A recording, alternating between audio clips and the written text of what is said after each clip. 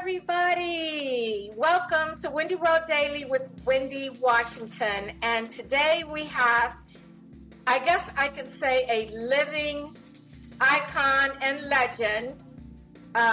Very prominent here in Hollywood, Los Angeles, in the music industry, Adrian Miller. Hi, Adrian. Wendy, what's happening? I am very happy to have you on my show that is 100% independent and built with these hands. Yes, And yes. it's a blessing. It's a blessing. I'm so glad to be here. Thank you for having me. Thank you. On it. Thank you. This is a long time coming that we can share this moment. So I appreciate you even wanting to offer the opportunity. Thank you so much. Yes, for sure. It has been a long time coming. We've been talking about this forever when it was actually conceptual, an idea. Actually, back when I was at the Watermark, when we were pitching television shows to WME. That was a moment ago. A moment. 2010. So Wendy World Daily was just a blog, a Tumblr blog, fashion, entertainment, fashion, beauty, and lifestyle. And I basically took the brand and moved it into the, actually a television space because I had a holding agreement. And then when that agreement was no longer, I sound so good, I separated my audio and video and got picked up on iHeart. And so the rest is history. The rest is the history of Wendy. Yes. So Wendy World Daily. Wendy World Daily. Wendy World Daily is living a world daily of entertainment, fashion, beauty, and lifestyle. All that I know so well. Yeah. Also well. Yeah, also well. So we're going to move on to you, Adrian Miller. And uh-oh. Well, the good thing is about your history is that your history began when music was the turn of Los Angeles that defined and made a difference. You are a part of that history, and that's hip-hop history. Yeah. I feel that. Yeah. You were the kickoff. You've seen it all. You've made history, and you worked very dedicated behind the scenes. I know that many know, but also on my platform, they're going to know even more.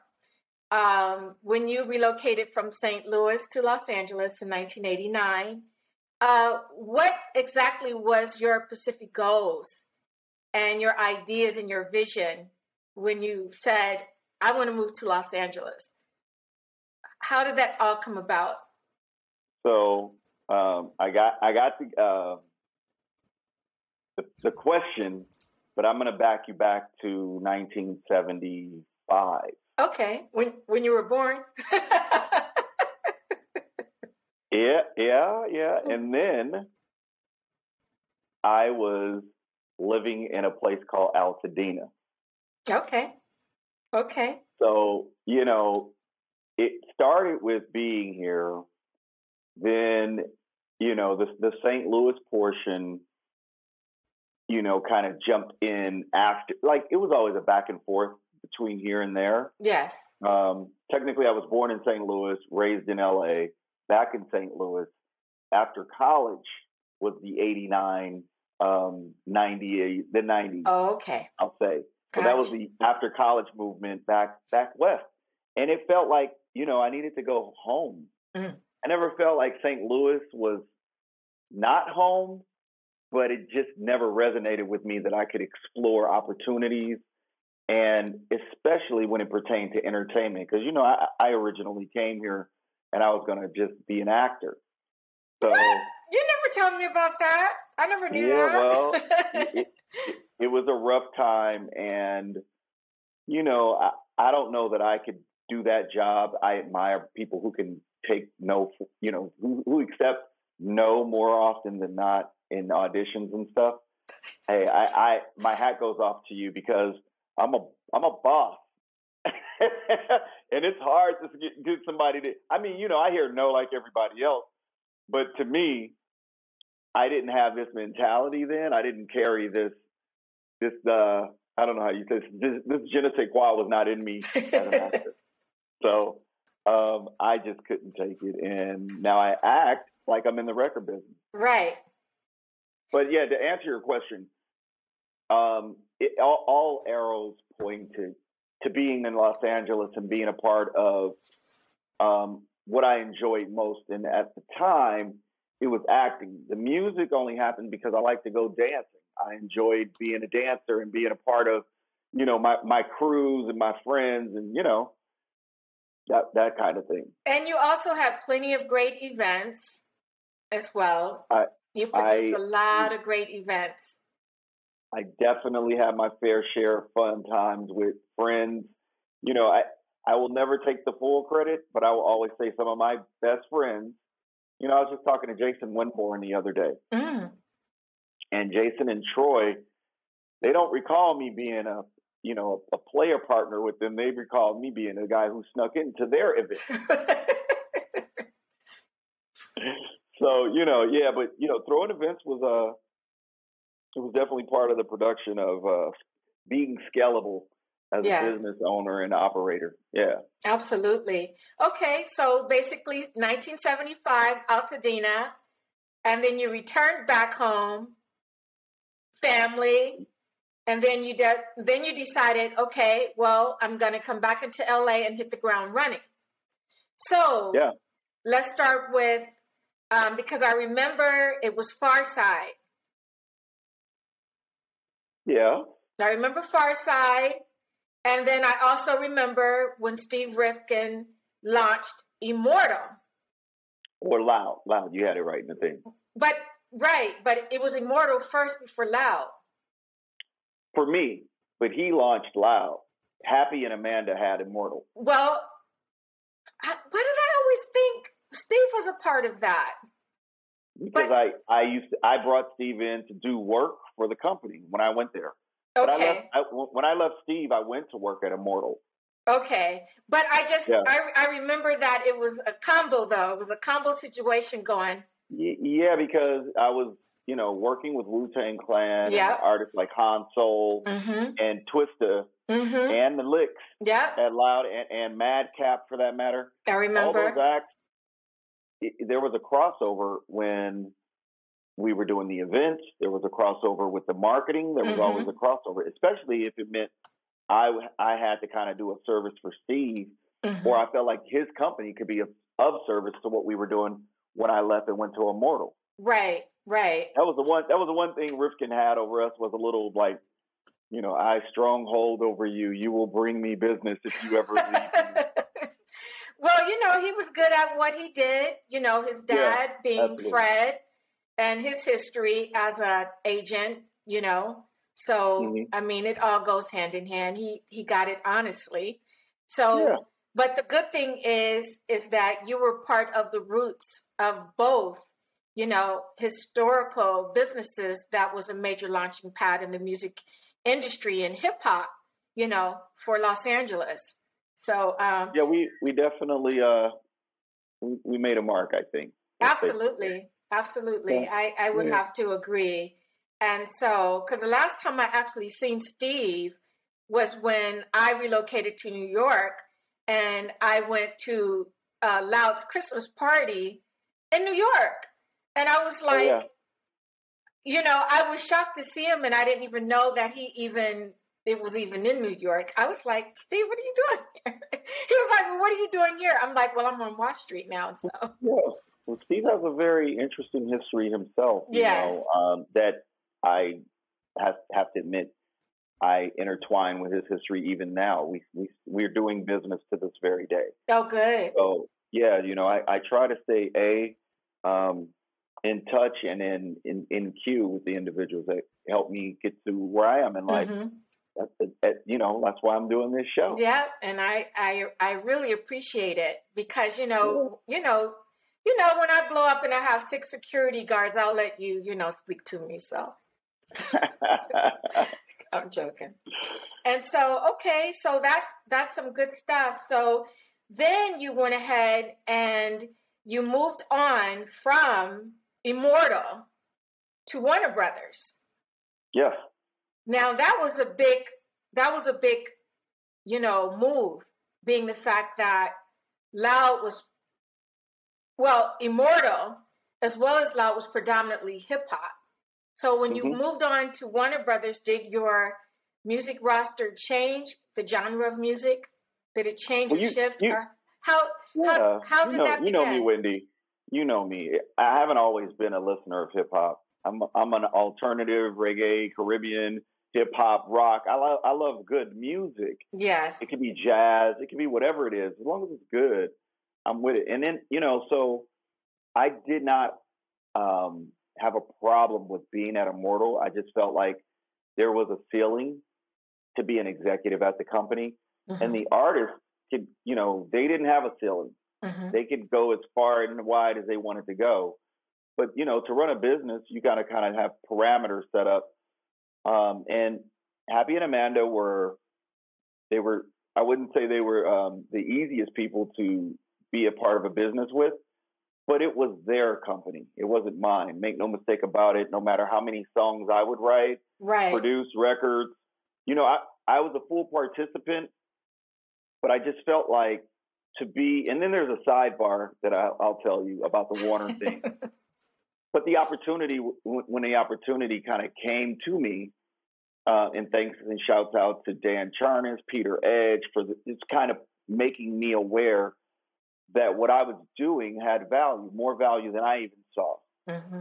So, I was asked would I ever consider leaving Immortal, and I was like, I like to get my paper together like everyone else.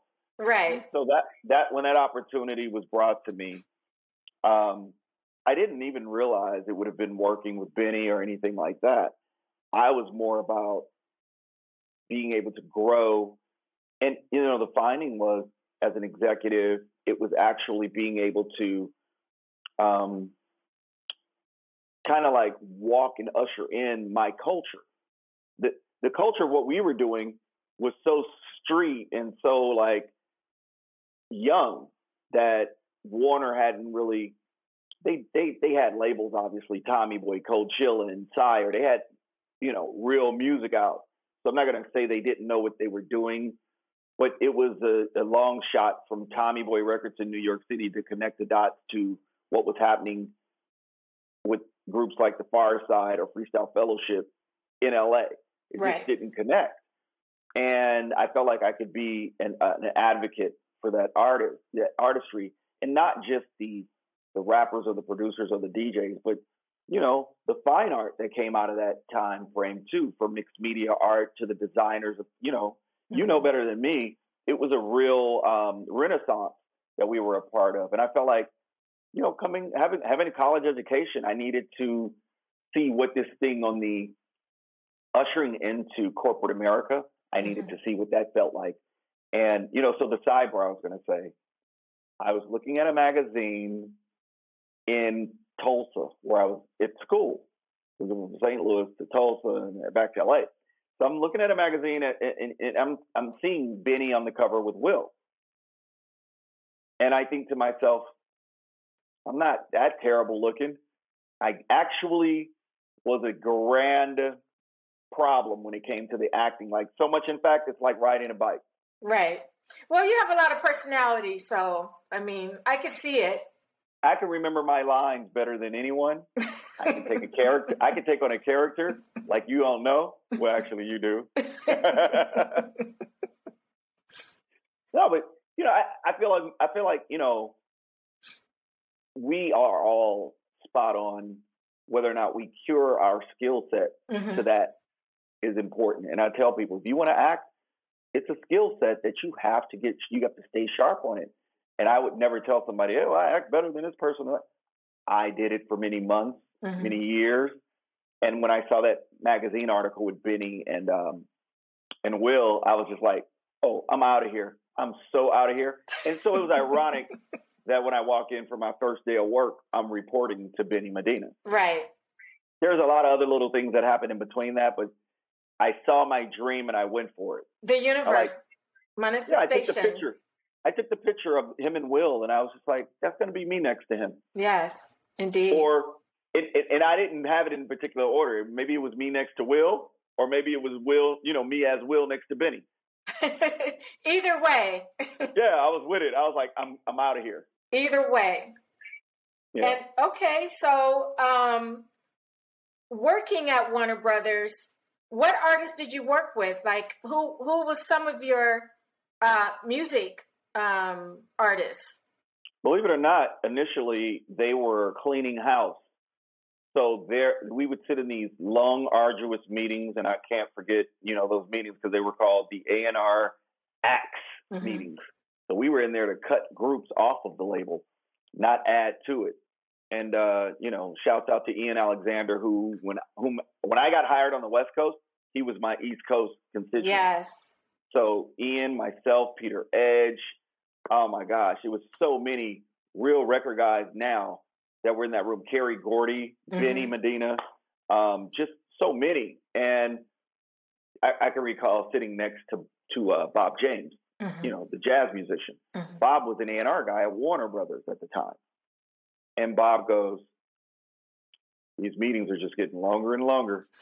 And I said, yeah, but are they really thinking about dropping Ray Parker Jr.? What? And then they look at me and say, well, you think he's going to make another Ghostbusters? And I'm like, first of all, I wasn't here when he made Ghostbusters. You guys had the heyday. Second of all, yes, it's Ray Parker Jr. I'm in love with the other woman. Ghostbusters was banging, but his career. And like Bob James is sitting right next to me. And I know for a fact that the Souls of Mischief are trying to clear his record for their new album. And they don't know him. And I'm like, yo, Bob, my guys are trying. He's just like, well, just tell them that was before email. So he was like, just make sure I get a copy of it, give me a DAT or whatever the cassette was, business. And yeah, I tried to help. That didn't happen. But I got a chance to remix records for Prince. A lot of people don't know that because there was a recent rumor that Prince didn't let people touch his music. Kerry Gordy was on CNN. I love Kerry. Kerry's my big brother. And he said this on CNN. And I'm like watching him live on CNN say, well, Prince would never let anybody Teddy Riley, no way in the world, nobody can touch his records. And he was right. Prince didn't, but he did once. And it was because it was when he was in the wearing Slave on his face. And right. They basically put me in a rock and a hard place and was just like, can you get this done? And I love Prince. So I'm like, absolutely, just let me at him. And it was a no until I finally got what I was asking for. And it was really Jay Swift that did the Far Side. So my connection to the Far Side. I had Jay Swift do a remix. QD3 did a remix. And Grand Jury, I had Gerald do a remix. Wow. That's when I was managing at Grand Jury Entertainment. Yeah. I was working with My Conception at the time. Yes. With Gee Whiz. Yeah.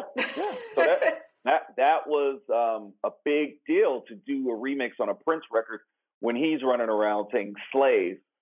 So I brought, I brought my hip hop into the R&B pop world, and I was learning how the labels operated.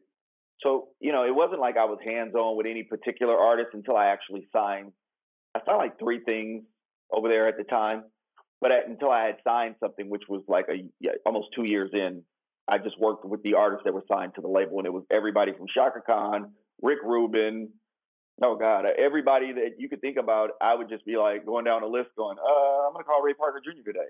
Right. And go work with him. Well, we're going to make it real easy for the music industry. Well, any part of the industry. The fact is that the industry is basically revolving chairs. Yeah, absolutely. Like the statement you had posted on your Facebook that I had to screenshot it and save it. In terms of those, legends like myself, thank you for mentioning me. Absolutely. A lot of us have worked so hard behind the scenes, they really don't know the powers that be that have played chess, on the board, And this business is revolving chairs. You either, you elevate, you sustain, and you evolve. If you cannot be any of those three, then you dissipate. You know what I'm saying? So, so with you, I remember when you were at Warner Brothers and the offices were becoming empty, and you were part of that team that closed it up. I myself was one of the people that worked under outsourced, came in and worked with Mitch Rotter, the SVP of marketing for, Universal headquarters under Jim Urie, when technology was becoming to be very significant. And they were letting go a lot of folks. Yeah, people were getting phased out. Yeah. And so why have two hands when you have one email? Right. So I was basically part of that team. So I helped launch, transfer different music labels into Universal as a whole, and then using the old mainframes and combining them, and they making their music become digital so they could have their business competitive in regards to Apple Music, making sure that they would monetize in a very early time. So I was part of that team that was inputting the information for the digital team. No one knows very that cool. either. But I worked with Mitch Rotter, and now they can know. Yeah, I was part of the digital. That's why I worked on Wall Street, because I was part of the digital team that launched American Express Brokerage. So very cool. Yeah, so that's great. That's really great history. And so another piece that you were a very integral part in Los Angeles, writing, Rap Pages, A-Love, that was your handle. And you were a huge, you were a writing influencer before writing influencers. I felt like, it was my duty to document, and, instinctively, I wanted to tell our story from where I was at. My landing poll said that, hey, we are in a space and time right now that if we don't speak on it, and, again, I have to give props to the people who came before me, that I would pay attention to Brian Cross. Actually, Brian was more during my era, but, shouts out to David Wallach, Matty C, Doug Young. Doug Young told the story of Los Angeles through editorial that taught me so much.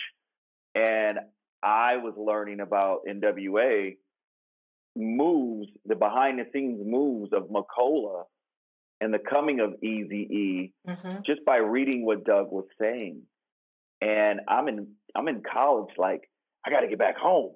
My mentality was absorb the information from the Source magazine, which Doug was he was a regular writer there. And you introduced me to Source, Rap Pages, as well as Vibe. I ended up going to Vibe magazine's party, La Brea and Hollywood, at that club that was at the corner. Right. Right. But that's how I ended up going to that particular party and being introduced to Vibe. And I still have all of my copies. I have copies of Source with Ice Cube on the cover with Priority, when Shaq was at Priority. I have those copies. I have all my copies of Vibe from the beginning to the West Coast, East Coast. I couldn't keep them all. Yeah. And I have the original copy of Rap Pages that you gave me with Snoop on the front. I have those, so you cannot have them. Don't worry. I'll just take a picture. That's my new thing. I just digitize. You can take a snap. Oh, no, you cannot, because that's NFT properties. But anyways, go ahead. Somehow, I'm going to let you keep it then. I'm just glad you have it. I'll negotiate. I was just interested in making sure that our voices, from the perspective of things that I felt needed to be written about. And it's so funny. I got into it with what was the rapper, High C. They had me as an A&R guy listening to music and judging whether or not the music was worthy of other people to hear it. And I'm like, I don't want this job. And Daryl at Rap Sheet was like, you need to be the person who tells these guys if they're whack or not. And I took it straight up, and I, on the chin, and I would tell people, this record is probably not worth your time, but you might want to check it out anyway, just to see if I'm on point. Right. And High C was so hot with me. And I told him, I said, look, bro, and I said it in the, luckily I wrote it. I said, I really preferred your style before. You tried to change it and get a little harder. And I don't think that that's who you are. And he never made another record as big as his first one, which was his record, as we used to say, was From Party Down. Right. His first joint was From Party Down. And then he tried to go into some gangster business. And I was like, bro, that's not it. And, then he tried to run up on me like they would run up on sound men and all kinds of journalists and stuff. And I was like, where are you at? He's like, I'm in Compton. I was like, I'm around the corner. I'll come right over. Right. And, we saw each other face to face, and he was just like, oh, you're not a punk. And I was like, first of all, we're not built to take art and be where we can't communicate through it. I think I really put him up on game in an era where people were beating you up because you said something whack about their record. I was saying something distinctively different, and I was really articulating that he could really win if he takes a lane. If he would have listened, just took his lane, that's what I was trying to kick to him. You can be Montel Jordan before him. Right. And he didn't hear that as logic. What he heard was what he heard. And then, he caught feelings about it. And I was like, but since then, I love High C. That's my bro. And, 20 years later, you tend to be friends or you don't. And we chose the friendship route. But yeah, I was just writing stuff about, from the heart. I think I had a regular, something I was super proud of is called the shit list. Yeah. He made my shit list. And it wasn't always bad. But each week, Wendy, I would fax out to the industry my shit list. And it was just basically the updated news of all things hip hop from East Coast to West Coast. From anyone I spoke to that would say, "Hey, you could talk about that," I would cover it. Right. And it was a fun time. It put me in a pivot of information, and information is key. Yes, it is. It was a cool time being a writer. I feel like you never stop writing. Right. But I actually did. I don't sit and write. You could see some stuff here and there, little blurbs from me on Instagram, but I'll let Danielle Smith and those types take over. But you are an amazing you're an amazing writer, and I think that's what today's society is missing is traditional writing and writing about, whatever genre in music. I think it's very important because that's where there's a huge missing gap. Because I receive your newsletter, and so, with your artists and what's going on, with artists, but I'm opening it and I'm looking for your writing, and I'm like, oh no, yeah, I'm looking. I'm just giving it. Yeah, well, maybe I'll start something like a little, list that I used to do. I really think you should. I honestly, I really think you should, because it's not happening. I am really, well, thank you, Wendy. I'll take that, and I'm humbled. I just have found a better way to make a platform for the youth. I know, and that's the problem, because I don't even want to go into politics and I don't want to turn into the old A-Love and having to describe on how I feel and see things, because I don't want no one, messing with my doorman trying to, run up on me. But I just You'll be all right. think, yeah, I know. But what I do believe is that I really think you should consider writing, whether if you're writing made simple, but I think that you really hold keys to a lot of gems that this new world and environment we live in would be very helpful. Well, the platform for articulating the stories that exist now has changed immensely. Again, I'll give a shout out to my good dear friend Dan Charnas, who just wrote the book on Dilla that's out and it's circulating right now. So on Jay Dilla. Jay Dilla. Dilla. Do I know that Dilla, person? Yeah. You should, because Jay Dilla is a force of nature in programming. And he's got fans of his are like Questlove. Okay. Q-Tip. And these are people he wrote. So was this radio programming? No. So Jay Dilla makes beats. Oh, got you. And Dan Charnas wrote a book about Jay Dilla being such an influence and impactful in the music scene, in music business. And you should do a little research on that, because I think people who don't know about Jay Dilla, I never worked with Dilla because I did the first Farside project and he came along on the second one.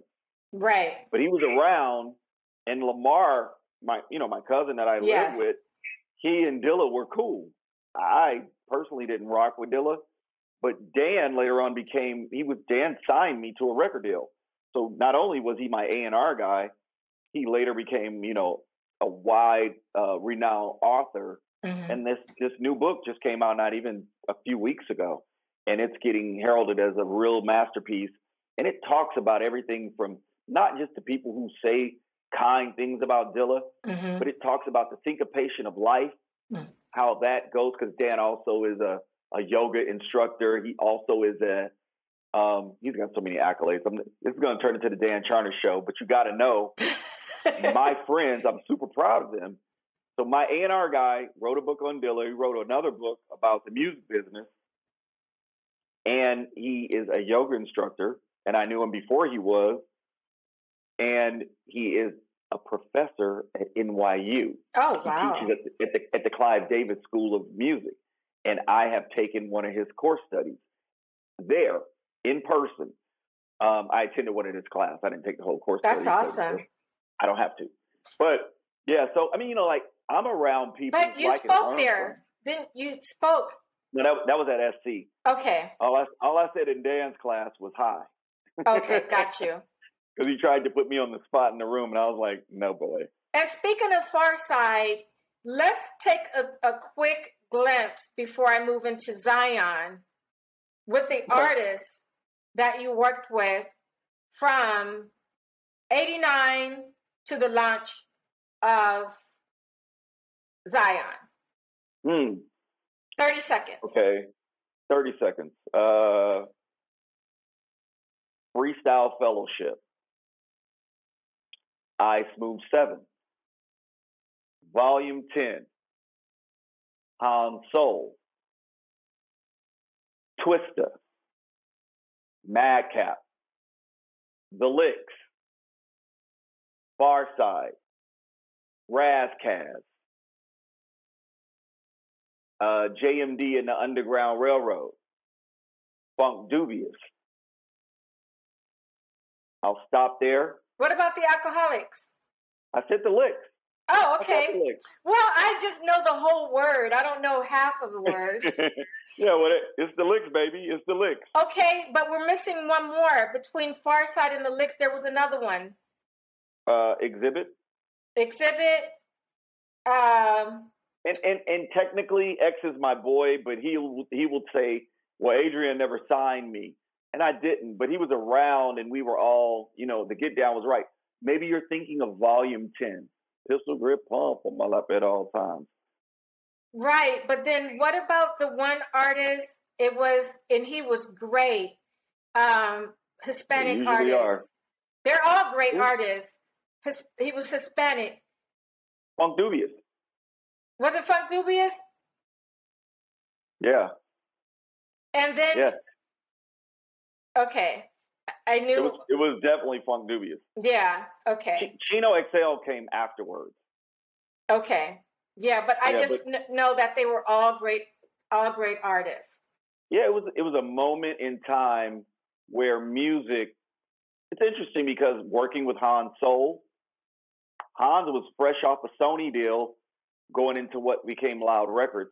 He was signed to Being Little Kids, if you remember, before Zion, which is a great parlay. What about the Roscoes?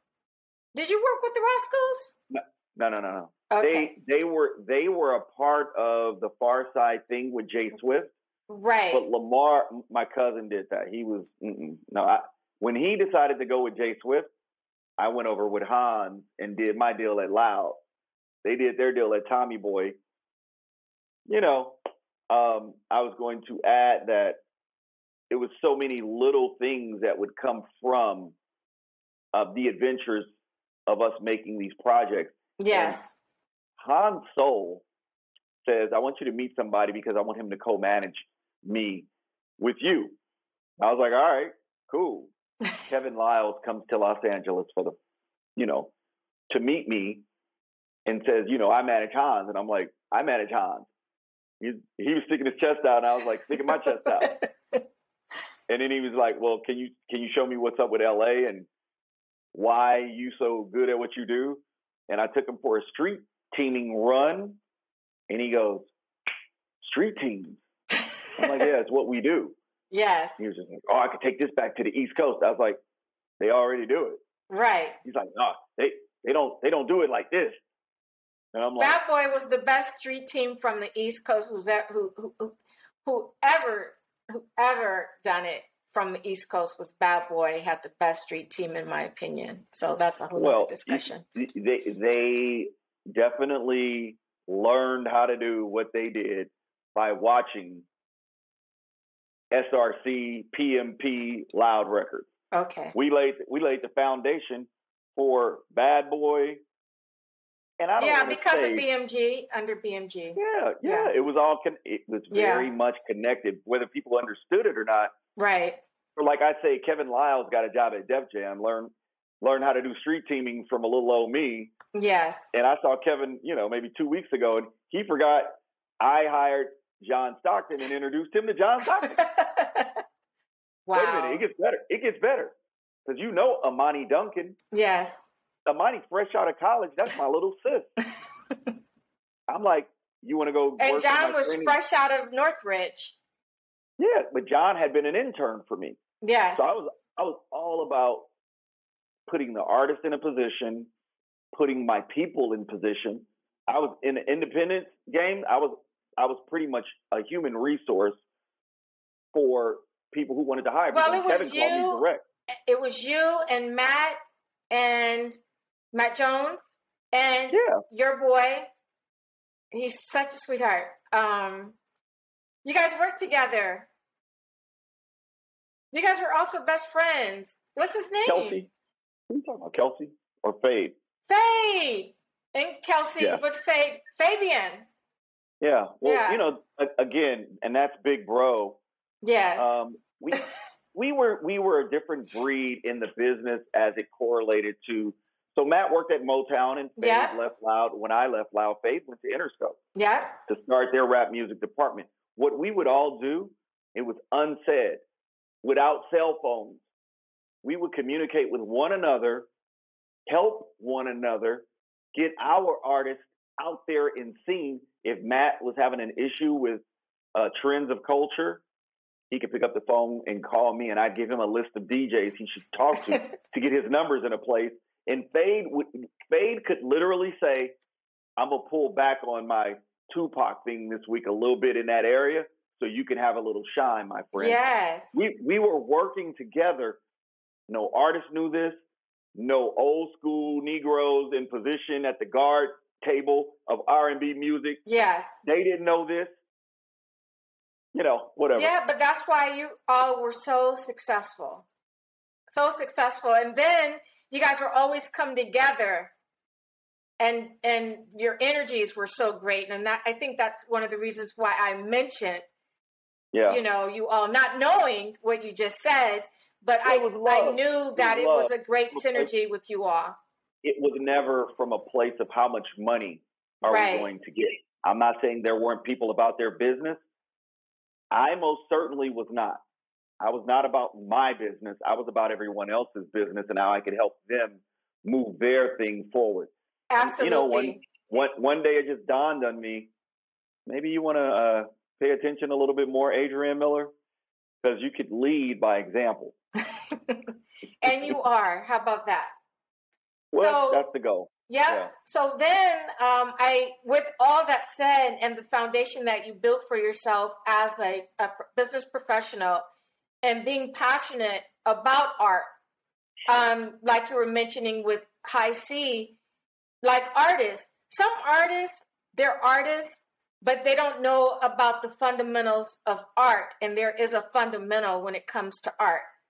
You know what I mean? And understanding you don't have to beat up the writer or the journalist or the media rep because of their spoken voice, but to understand the art that comes behind the mastery of thinking about someone's art. Sometimes people do not know how to say what they mean, and they get themselves in a world of trouble.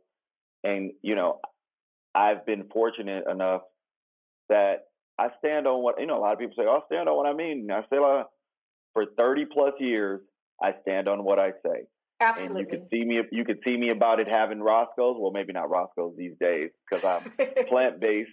Right. But you can stand, I stand on what I'm saying, and I'll back it down with logic. And if you're not hearing me with logic, you're definitely then on a frequency that you ain't hearing nobody with logic. Right. It's not just me. I don't feel so special then. And then I'll let you do what you do best, which is whatever it is you're going to do, because you're not going to do it near me. Absolutely. Well, it's passion. You have a true passion for this business and you understand it. So with all that said, being very confident, understanding the business, understanding the art, and understanding operation of entertainment corporation plus label, Zion comes to life. Bingo. Yeah. Zion comes to life.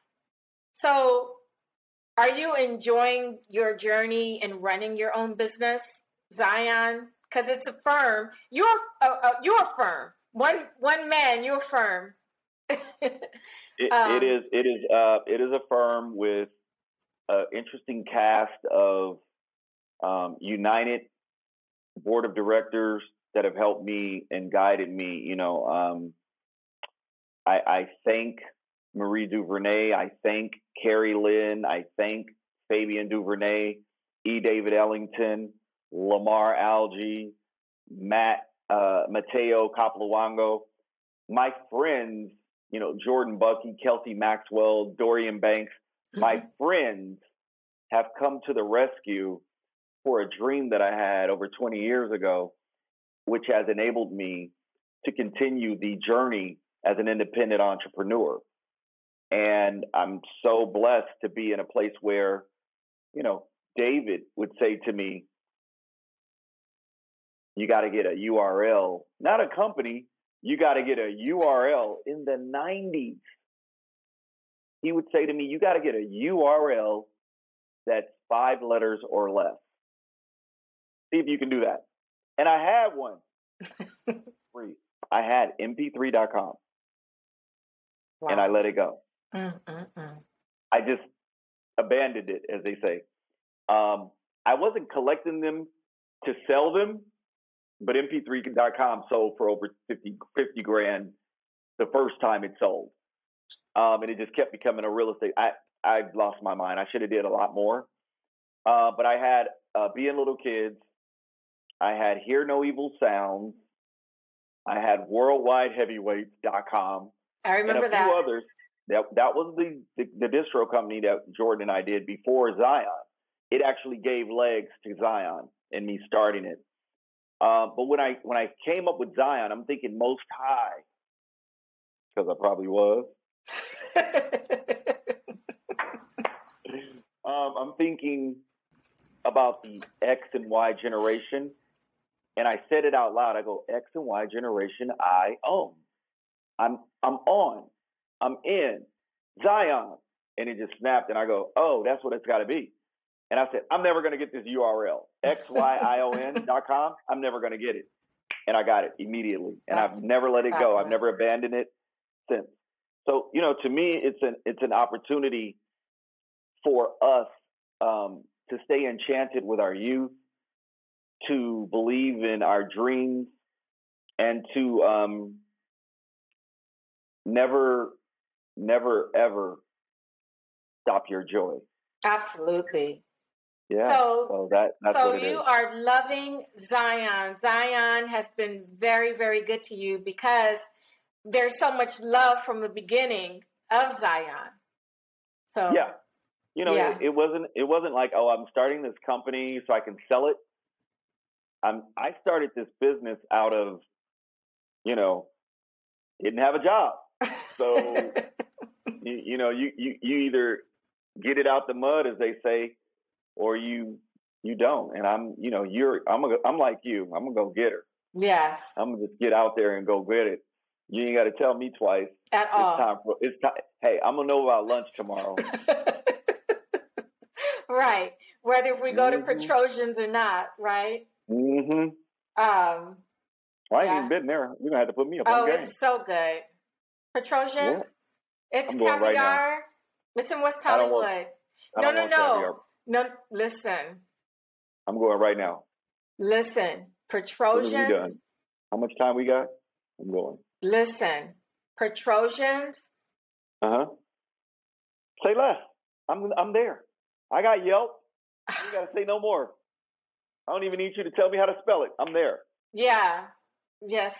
Petrosian's. You let me know what you need to order, and I'll let you know.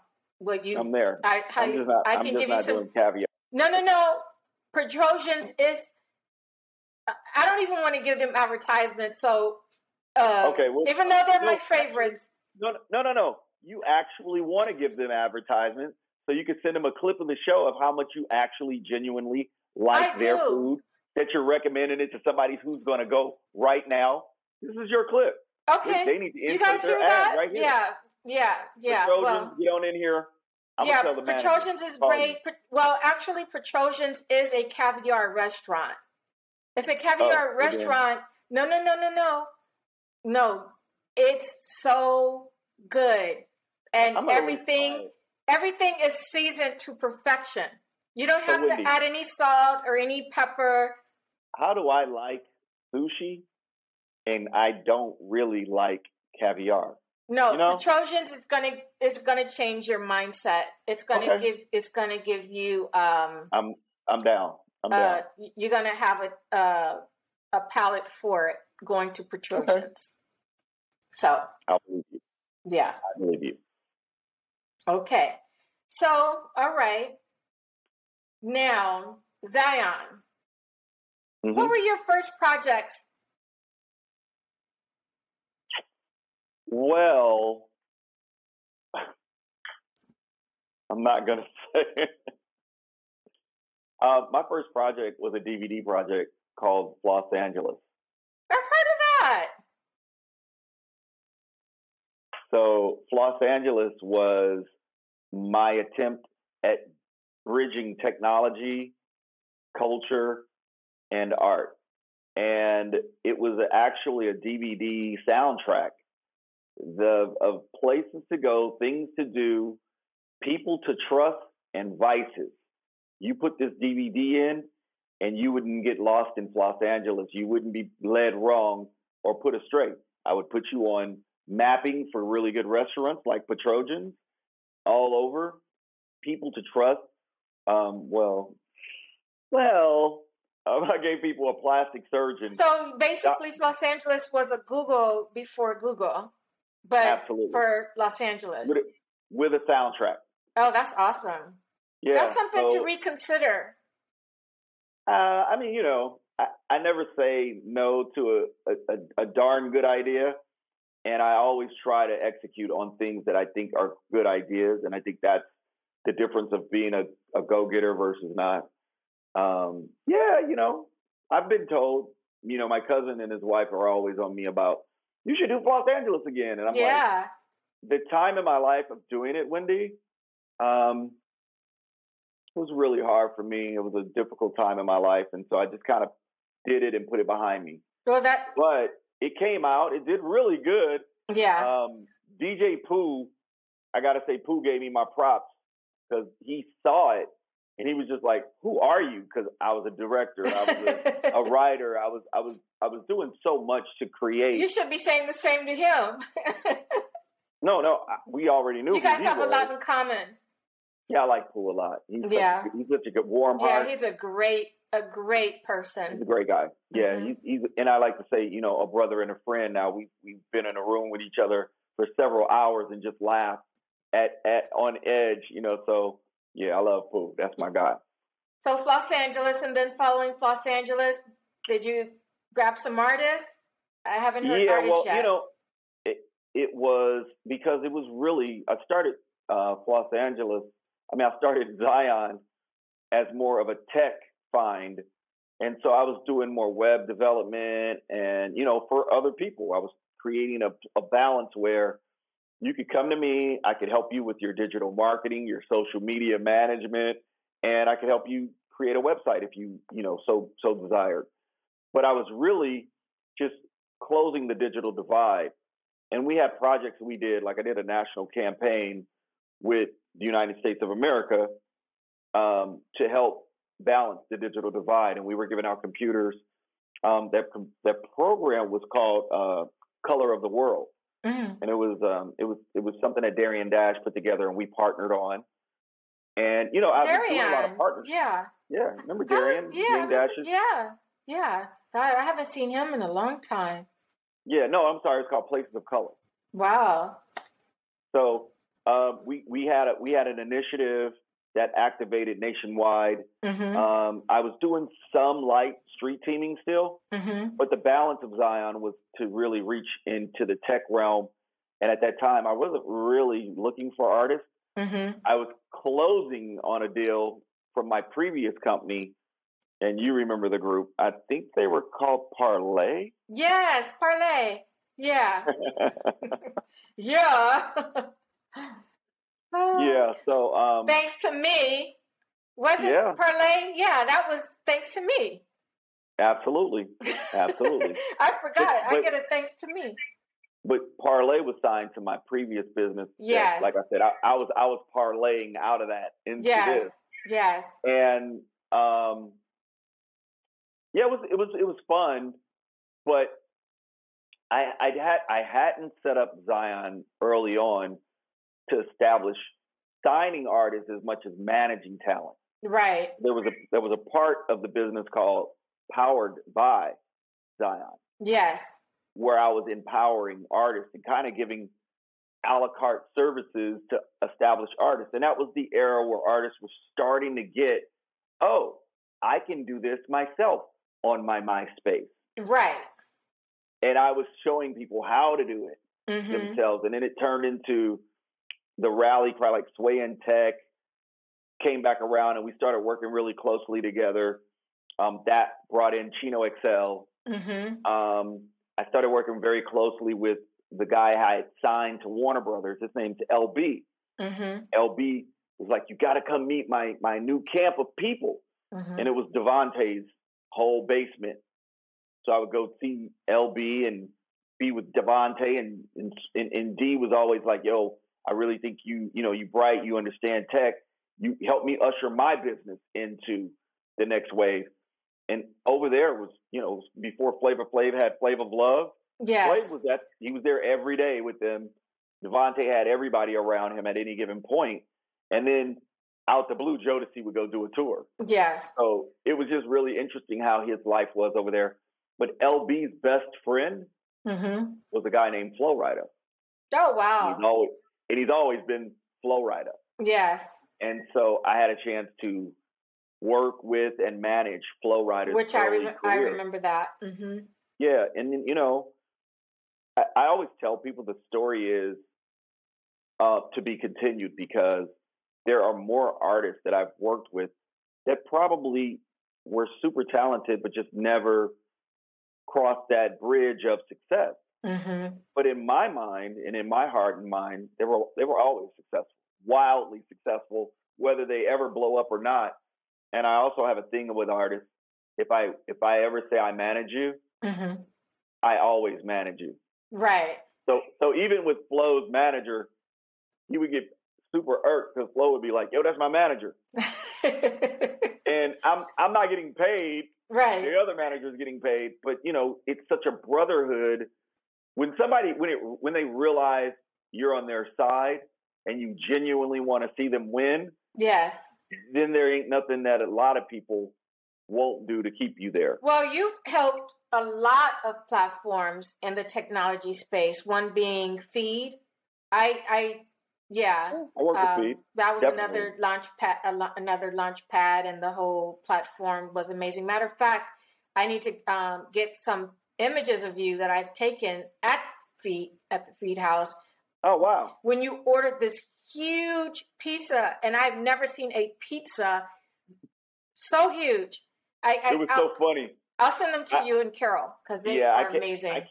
I can't take all the credit for that, but interestingly enough, that was a good time. Well, it was you, John Monopoly, right? Tony De Niro, and Tony. Yeah, that was such a good time. Yes, it was a lot of fun too. Yes, it was again on the verge of something that has eventually turned the corner. We look at it now, and it's called Instagram. How about that? Is that crazy? Well, yeah, it's crazy, but I feel still that as much as people try to tell me, oh, people consume music on TikTok, I'm like, for now. Right. Yeah, I have my Feed T-shirts. I have pictures from Feed. I have that whole. Those were really, really great. I think the Feed concept was great. I think that it was a learning experience for all of us, and it was a balancing of the time. Yes, but I think you guys were ahead of your time. Yeah, absolutely were. So ahead.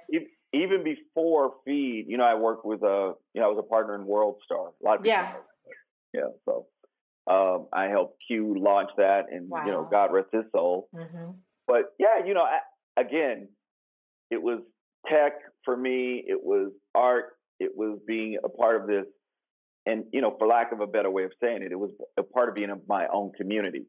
Yeah, it was a culture, but this was my community, and I felt compelled to be proactive and an advocate for everything. So, yes, well, it's some good stuff. So, looking at Zion, how long did it take for you to hit the ground running to where it's at today? Because you have a great roster. You got your newsletters going. I also know, and I wanted to attend Mariba. She performed at Hollywood Bowl. Mm-hmm. I seen that beautiful sign. I was so proud when I was coming off the freeway, and I just seen her name centered, Mariba, at Hollywood Bowl. I was like, wow. I was supposed to interview her, but I missed that. I missed that beat. To me, it's a journey. It's never a place where I say, okay, I made it. I'm here. I started this company again so that I put a stamp down of my capacity. And, I still haven't quite learned what that is yet, because right when I think, oh, I got this figured out a little bit, it becomes unhinged like no other. And in the capacity of being a manager, a business manager for young entrepreneurs, you really want people to feel like they can trust your word, they can trust your bond, but you also want people to be able to manage their own expectations. And when you have folks who just have lofty ideas, they've never done business, they don't have a clue in the world about how to hold the untangled wedges together, that is where you have to have understanding, a different psychology. But all in all, I'd like to think that personally, when you think of Zion, you think of quality. You think Absolutely. you think of something that you can count on. And, you know, I feel like that's my tangible asset that no one else has. It's my secret sauce. That, and I really think another thing they really need to focus on, even though, you know, you're very humble and you always, you know, you've done so much. You got a lot of billable hours in this industry. And I'm going to say that. Billable hours. You've put a lot of labor and a lot of labor of love into your projects, into people, and you've really you've come a long way. And even though your approach is still humble, as if you've never executed all this great work that you've done over time, I should say personally that individuals really also need to trust who you are, because you know. The knowing is so important these days because people, they're walking blind. You know, it's like blind leading the blind. And so I think history now means more than ever. And I think you personally and professionally saying, even during this interview, they really need to take and check, you know, your legacy, because, you know, you come firsthand, first value. So you're not thinking, maybe you are. I'm not saying that you don't, but I think that legacy means everything, because as far as myself, with all the experience that I have, which is a lot, coming from working for Michael Ovitz, being one of his assistants out of 6 from CAA, from Paramount, from 20th Century Fox, from running my own business. You know, we both was on the front lines, but I don't give anyone my airtime anymore. And I think that's one of the reasons why I have this talk show, Wendy World Daily, because it means my legacy and my billable hours in this business. And being a woman, you know, I'm trying to hold on to my youth and my glow as long as possible. And I don't have time. I'm not saying I don't have time because I'm still passionate, but in terms of me, you know, trying to make these people understand the business. You don't have time to wait. Yeah, I can't do it. You know, so Wendy World Daily is about speaking to individuals like yourself that I know that put in the time and the energy and the effort from the beginning of time. Yeah, well, with outlets like this, I think that my legacy is kind of even dipped a little bit more further in. You know, talking to people who know, I learned so much about what happened in that between then and now. Yeah. Because I like I tell people, I've forgotten about more than you're going to ever learn. Yeah. So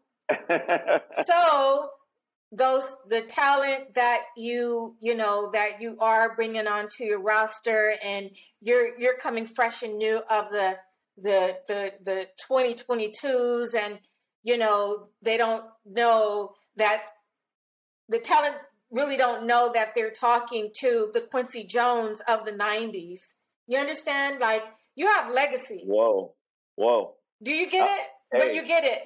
No. I'm so grateful that I have the platform to speak from. And again, you know, whether I'm this or whether I'm that, I know that Edna is alive and well, and she knows Edna Sims? No. Edna, my grandmother. Yes. Okay. She's super proud of the grandson she raised. And, Yes. you know, for me, when my mom says, you know, I love you, these are the things that just make me say, that's it. I'm good. I'm good. And so if there's more to come, I've been told, you know, hey, you got to write a book and this and that. And that would be something I would be interested in. Yes. But at this point in my life, I just enjoy taking it day by day. You know, I'm not in a rush to get anywhere.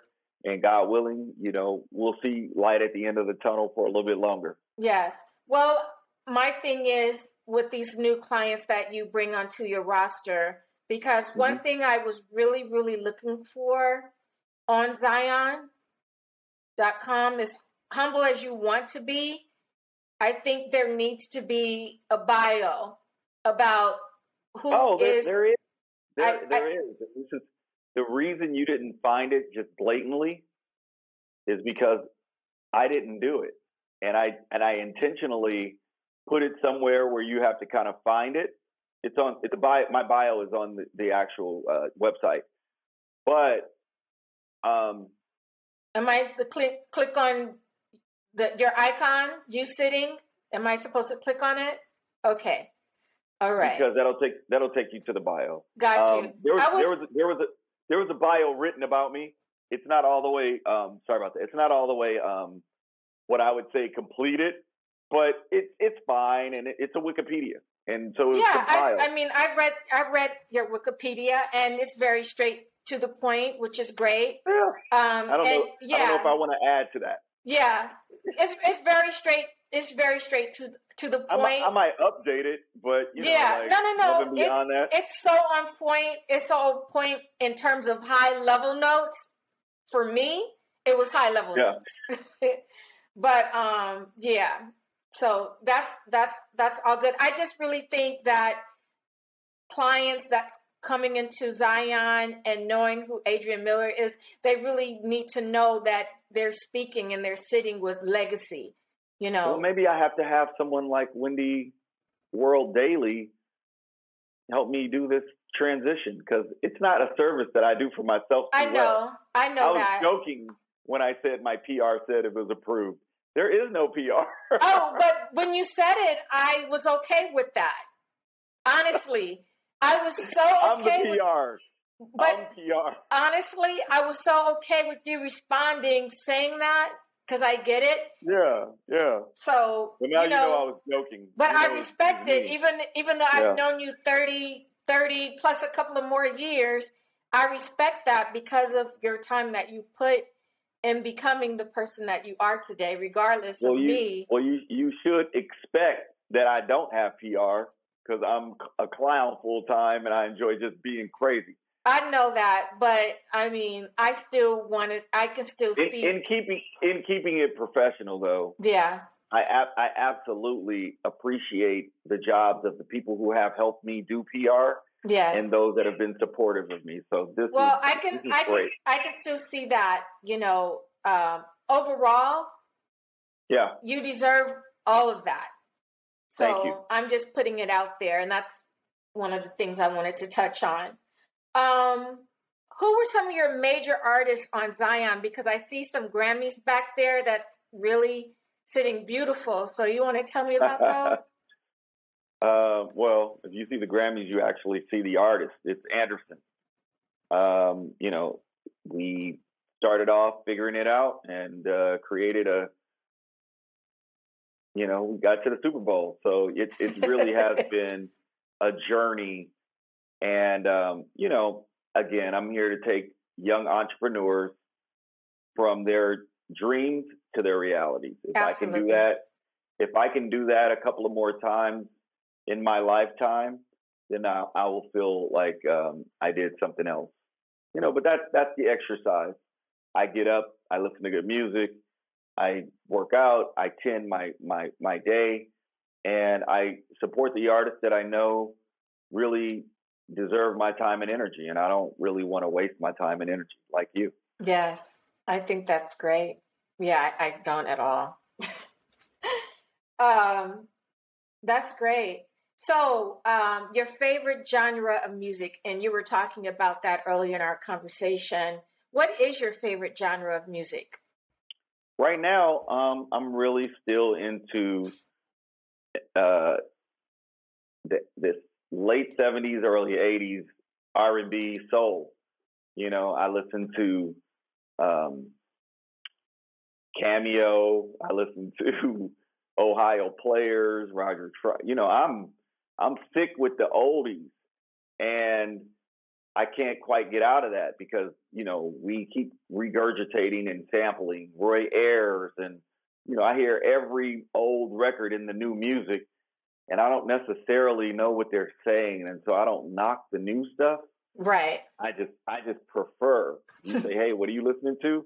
I'm listening to I was with Michael Harris yesterday, and I said no shade on Doja Cat. That's my girl. But are we going to listen to Doja Cat on the way down the hill? And he goes, "Oh, nephew, I'm tripping. That's just on right now." I said, "Yeah, let me go ahead. And I threw some loose ends on. So for me, I'm so proud of. And here's the rub. So I have an artist, a group called Booty, signed to my label. They're actually artists that I represent right now that will soon become signed to the label. But Booty, they were in London randomly, and there was no setup or no thing. But I called Carl McIntosh from Loose Ends. Somehow Carl hadn't been working or doing anything, but we brought them together. Wow. They have a song with Carl McIntosh. How about Please that? believe it. Please That's believe amazing. they have a song with Loose Ends. And I didn't know 50 Cent was about to make Loose Ends a big deal all over again with his BMF show. When Lamar on the show decided to kill his homeboy and singing "You Can't Stop the Rain," that blew Loose Ends. But everybody's like, "Who is this group that he's singing about?" And it came back full circle. So that to me is the epitome of what I love to do. I love to do that. Yeah. So and it takes you back to. You also have a great artist on your website. When I opened up your website, Zion.com, that was some great music. Tell me about who's that group? Is it a group? Which one? I mean, it rotates videos. It rotates. So. Well, it looks like it was Latin, Caribbean music. Oh, that would have been Los Racas, and they are Panamanian duo out of Oakland, that I put on my label called Delicious Vinyl Island. So I have a Caribbean music label as well. We have a few labels to put music out on. Delicious Vinyl Island is one of them. OBE is another one. Birthday Music is another one. And A Tiny Universe is another one. Wow. So Zion is about being a launch pad for even people who want to own record companies. Mm. Yeah. Interesting.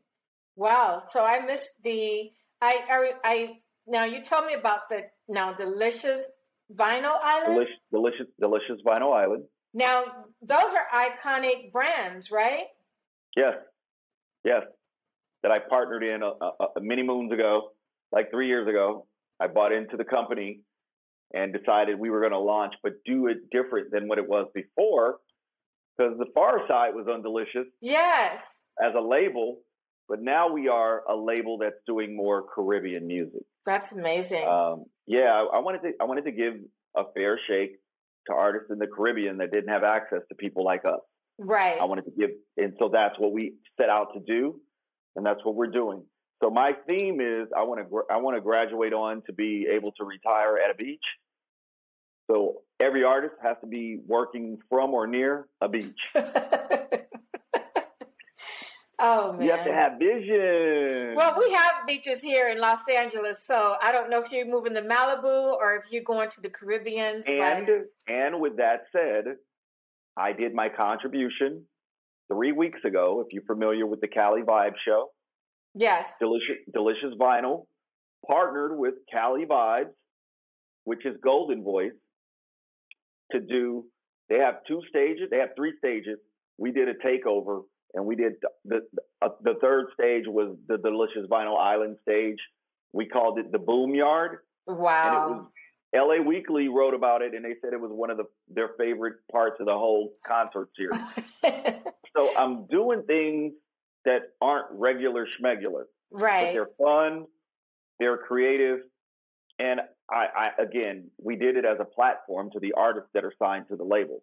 Mm. Everybody didn't make it into town because of COVID and right. whatever their issues were, but we turned it out, and well, I missed that one. Was great for that. Yeah, Leslie killed it. Her daughter killed it. Michael killed it. Our whole team killed it. Then you also sent me an invitation. Well, you sent me an invitation about an art show that you were having a month ago. And then you sent me something which I already knew because it's here on my property for Tupac. Now, I missed that because I was interviewing. Well, no, you didn't miss it. We got to reschedule it. And I recently signed, and I'm very proud to make this announcement right here. The producer and writer and technician for Pac, his name's Audio Tone, Tony Pizarro. So I signed Tony. That's great. He produced Dear Mama. Mm. And so we just put ourselves into an alliance together, and I'm managing him. And, we're having a lot of fun, and I'm working with Pooh Bear. That's the birthday music label. We got Pooh Bear's deal over at Def Jam, so I helped get that deal accommodated. So he has distribution with Def Jam, and so if you got a pop record, I can help you and think about the sensibility with one of the best pens in the game. And I did a little deal over COVID with a good friend of yours, Mr. Teddy Riley. Oh, great! Yeah, so if you call me and you need help, I'm your guy. Okay, well, I'm gonna call you. I need help. If it's about music, I don't know about psychology. Well, I don't need help in psychology. I'm good. I think I have it perfected more than anybody in this. And I agree. Yeah, I'm super good, inside and out. Well, that's great. Good for Teddy. Yeah. Yeah. Well, he's talented. So, and you guys were going to do business anyway. At some point, we had a discussion, and you guys had meetings that you said you guys were going to do something. Yeah. The thing is, I enjoy the findings. Yes. It doesn't always turn out just because I'm in the middle of it, or I'm a part of it. It doesn't always turn out to be what it needs to be. But that particular opportunity didn't quite come to fruition. Yeah. But he and I, he's an interesting spirit, because I didn't know Teddy as long as you've known Teddy. Not at all. Yeah. And when he was getting his star on the Hollywood Walk of Fame, he shouted me out. Yeah. Like, see, what? I missed that, but me and CJ made the party though. We ended up going to his party. We missed. Yeah. Yeah, because I was working. Well, we both were working that day. The only thing I did was show up and make sure that, and not just at that venue, but when Teddy says, hey, can you show up to the studio? And it's 3 o'clock in the morning. Right. I show up. That was nice. And he was he's just appreciative. What kind of deal did you sign him on? Music publishing? Oh, no. It was a remuneration for some songs that he sold. Good. He did some licensing. He didn't sell them, but still good opportunity. And, absolutely. You can do that when you own your songs. Absolutely. And I actually was going to go into that about music publishing. If Zion had a music publishing division, I know that you have your labels and you're signing deals and clients, but do you also have your own music publishing? I do. I have several music publishing companies. Oh, good. In fact, yeah, it's important to be able to do business as first and foremost, as you said earlier, I'm a writer. Little do they know, I am actually a writer. You are. And I have written some records that have been wildly successful. So I taught myself publishing and I still got a lot to learn about it. Yeah. But working with the likes of a Steve Prudhomme, yes, and how Big is John. Steve? I haven't seen Steve, and I saw Steve a week ago. Oh my He's gosh, my friend. Yeah. Yeah, that's family. Wow, I haven't seen Steve. Yeah. Wow. I mean, So you're picking up so many old names. I'm like, blast from the past. Being in that world, and it's so funny because actually I'm supposed to have a conversation with a gentleman by the name of Ryan Press, who is over Warner Chappell. And, we historically had not as many opportunities on the publishing side as we do. Even the limited record deal opportunities, it's even more limiting on the publishing side. And I don't just think about publishing as a perspective of the song. Right. I think about the sheet music. I think about the licensing opportunities from it. I think about the performance opportunities from, I'm thinking about it from so many different sides. And I want the artist. That's something that I want the artist to learn. But I also represent authors. So that's another side of the publishing business when you start to talk about, media conglomerates and what they do. I'm doing it from a very small scale, but it's not dodgy. It's on point. Right. I'm working with people that bring me joy. So, it's a lot to say. So when I say different publishing companies, I pretty much only deal with my publishing, and then I have a publishing company that deals with all the music stuff. Got you. In terms of administration. Correct. Yeah. For anybody, so that you can live, learn, grow, and earn. Right. Absolutely. One thing I love and I see with Zion, it's definitely a monetizing business. What do you mean? Monetizing business meaning that you have, your hands in on a lot of scope of industries that's monetizing. I want to not have the opportunity of any business, whether it's international trade, whether it's an exchange of ideas, which, you have to bring proof of concept to and create the business around it, or whether it's publishing. I think that you have to be limber and something that came up last night, the word scalable. Right. You have to be scalable. You have to be able to scale your business and really know what it is to do that. A lot of people don't think like that, or they wouldn't know how to think like that. And I tell them that your job as an artist is not to do every job. Right. Your job as an artist is to be an artist. Have smart people around you that you trust, and you can't get trust if you don't take the time to learn who's what. So that's why I work. I keep my head down. On occasion, I'll talk to people such as yourself. Yes, thank you. I don't feel like I have to give away the secret sauce because we working so hard every day trying to make ends meet. And be smart about the opportunities. Well, and not only that, I mean, your secret sauce isn't something that could be, the recipe isn't, something that you could read and make in an hour. Your secret sauce comes from 30 years of perfecting and mastering. Yeah. So I do my best acting job at being a wise older man. Yes, well, and just say a man. I do my best at being wiser and older. Right. To know that the maturation has taught me something.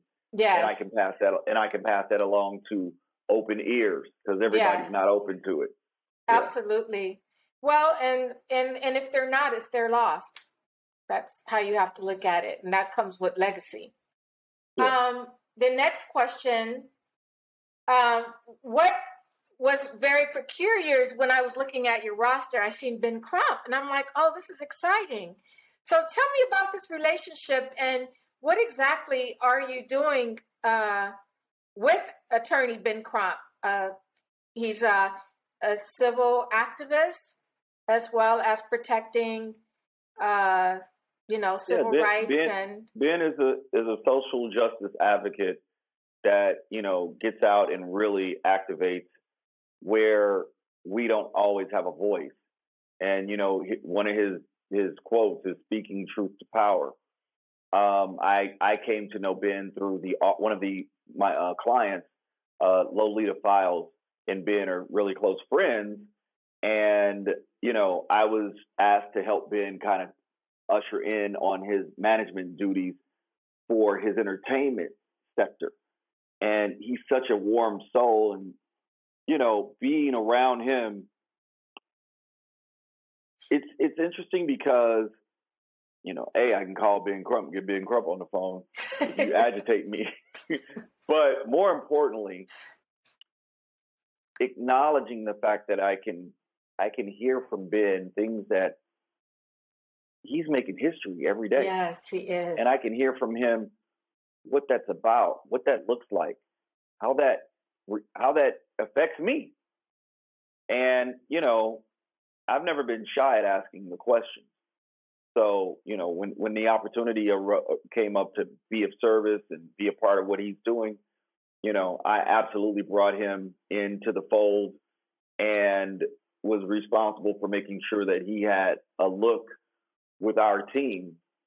And I don't, once they're in the fold, I don't deal with them on the day-to-day. And, life goes on. But he has several businesses in entertainment that he does.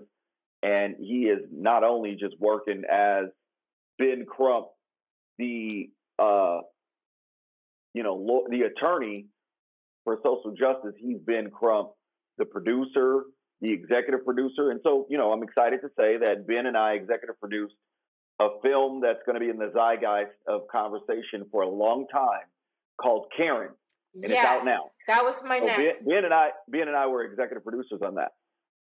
And so it's now one more notch of me going in a direction that we haven't even talked about, which is film and TV.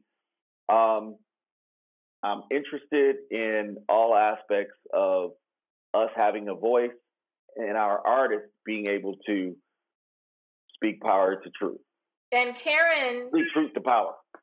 Karen is currently on what streaming? Everything. It's out. That's awesome. Amazon Prime. Yes. You can pick it up. I don't think it's still on Netflix, but I definitely know it was on Netflix. Yeah, that's but, these these licensing deals don't last. Right. And when you're an owner, when you're a boss, you can put it wherever you want to put it. Correct. And you guys shot Karen in Atlanta? Yeah, it was shot in Atlanta.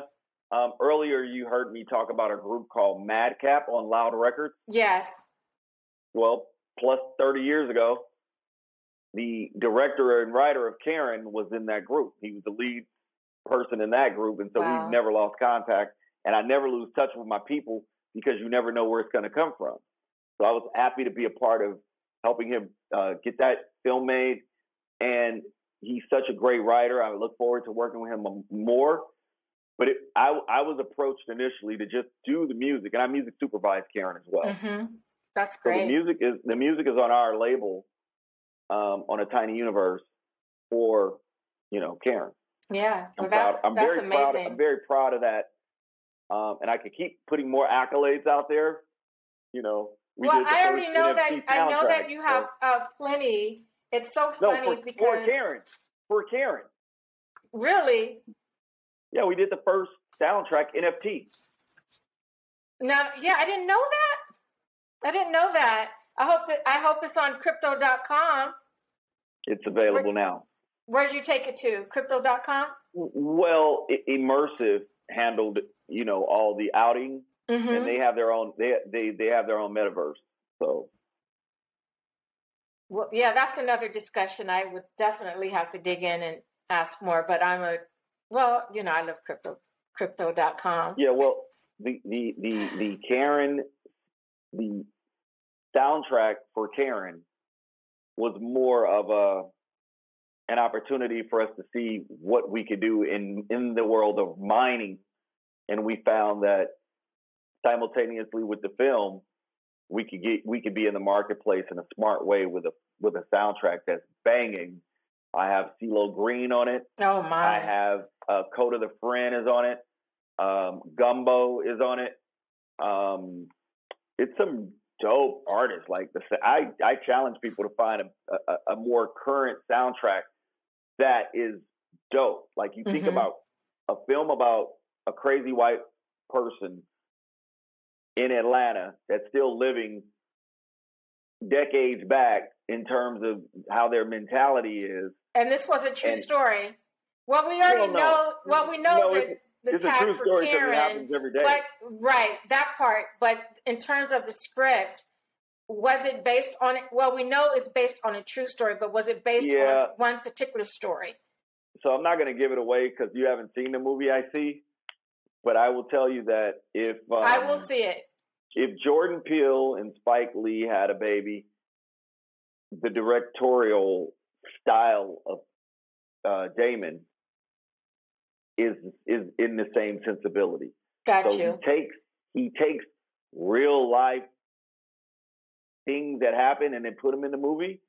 So that's all I'm going to do to give it away. That's all you got to tell me. I am going to see it. And the music is banging. And now you don't have to ask what a Karen. No one has to ever ask again. Well, what is a Karen? There's a whole movie. Yeah, well, we know what Karen means. We do, but a lot of people don't. We know. Believe it or not, it's a lot of people who don't. Yeah. Well, in your current roster, can you name some of your up-and-coming music artists? Sure.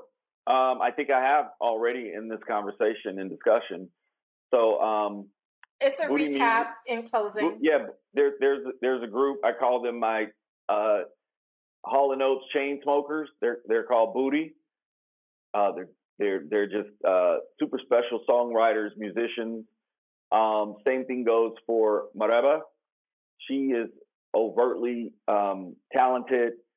She is a voice of an entire generation and an incredible musician on her own. She's currently touring, starting tomorrow, with Masego all over Europe. Oh, that's beautiful. People can catch her website details and MarebaMusic.com and see her travels. And that's Mereba. Mereba. Maybe you heard of a group called Silk Sonic. They're out and about right now, doing pretty good. There's a tour in Vegas that just started last night. It's actually a residency of sorts. So they'll do a bunch of dates in Vegas, and it's Anderson .Paak and Bruno Mars. That's great. There's the Free Nationals who have a crushing album, their first debut project. They're working on the second one. Their first album featured songs from Chronix, Caliucci, Daniel Caesar, and Mac Miller. We had some still one of my favorites. I still listen to his music. Yeah, we had some deep conversations there, and on the Delicious Vinyl Island label. I can't forget my niece. I'm so proud of my niece. She's got a project coming, and I'm super proud of it. Her name is Wolf, WXLF. Oh, wow. Interesting. And if Keisha Cole had a daughter that could sing like her, this would be it. Oh. So, she has a very distinct voice. So that, it's a lot of groups to cut through the static. I put that record out on them on Valentine's Day. That's great. So that's a recent release. And I'm just trying to stay productive. And you see artists like Luck that I represent as a manager. She signed to another label, but I'm representing Luck. She's a fantastic debut artist with multiple music videos in the marketplace. And I was just on Sway promoting her. So in as much as I have so many great things around me, I try to do it one thing at a time because everybody's not in cycle, unfortunately, at the same time. Right. Or fortunate for me that they're not all working at the same time. Mm-hmm. But, people, it's all, life is about cycles, and I have a bunch of cycles in life. Yeah? Correct. And then there was the artist that I'm interested in interviewing. Oh, that's Through the Static. Yes. Yeah. He's open. Yes. I'm blowing my phone up right now. Yeah, he's great. And he's the one that we released on Valentine's Day. Yeah, he's great. I love his whole vibe. It's great. Yeah. Now, how can my listeners and viewers find you and Zion on internet And social media. Let's start with you first. You know, if I do anything, I'll maybe post on Instagram. That's my platform. It's Adrian_Miller. Adrian_Miller. There is another Adrian Miller, but I'm not a chef. He is. So, and Zion is. We've said it throughout the entire interview, but we haven't given the spelling of the name. And it's X as in X-ray, Y as in youth, ION.com. I see you, I see through it. And Zion is the home base, and it's Zion.com, XYION. And that's on all platforms as well. You know, chop it up. And if you're an artist and you basically heard what Adrian, he's open to all genres of music. Yes. And then I'm going to add a little bit of flavor. You have to be passionate about your art, not just be an artist. And submit your music and see if you get a response from Adrian. Yeah, you can be an artist, but always keep in mind, I am what art is. Yeah, that's great. So that's a great mindset. I want you to have more passion about your art than I do, because ultimately I am where art meets every aspect of business, opportunity, and community. So that's the point of Zion. And that is Zion, the firm. That's what I'm going to call it. Okay. Well, it was a true pleasure, Adrian, having this conversation with you. And we're going to say this conversation was definitely a legacy conversation from the beginning of time to current. And, your consistency in this business. It's been real. Thank you again. It even took me back to some memories. I'm like, wow, person. How is that person? Wow. Well, thank you so much for having me again, Miss Wendy. Thank you. Whenever you need me, I'm here. Yeah. Thank you for joining Wendy World Daily with Wendy Washington. See you next time. Bye.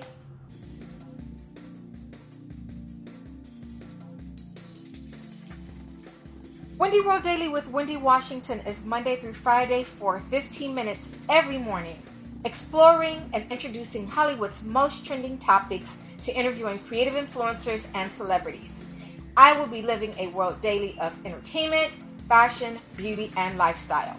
I can be heard on Apple Podcasts, Google Podcasts, Spotify, and all other podcast platforms. So make sure to subscribe and be ready to download Wendy World Daily with Wendy Washington. I look forward to seeing you there.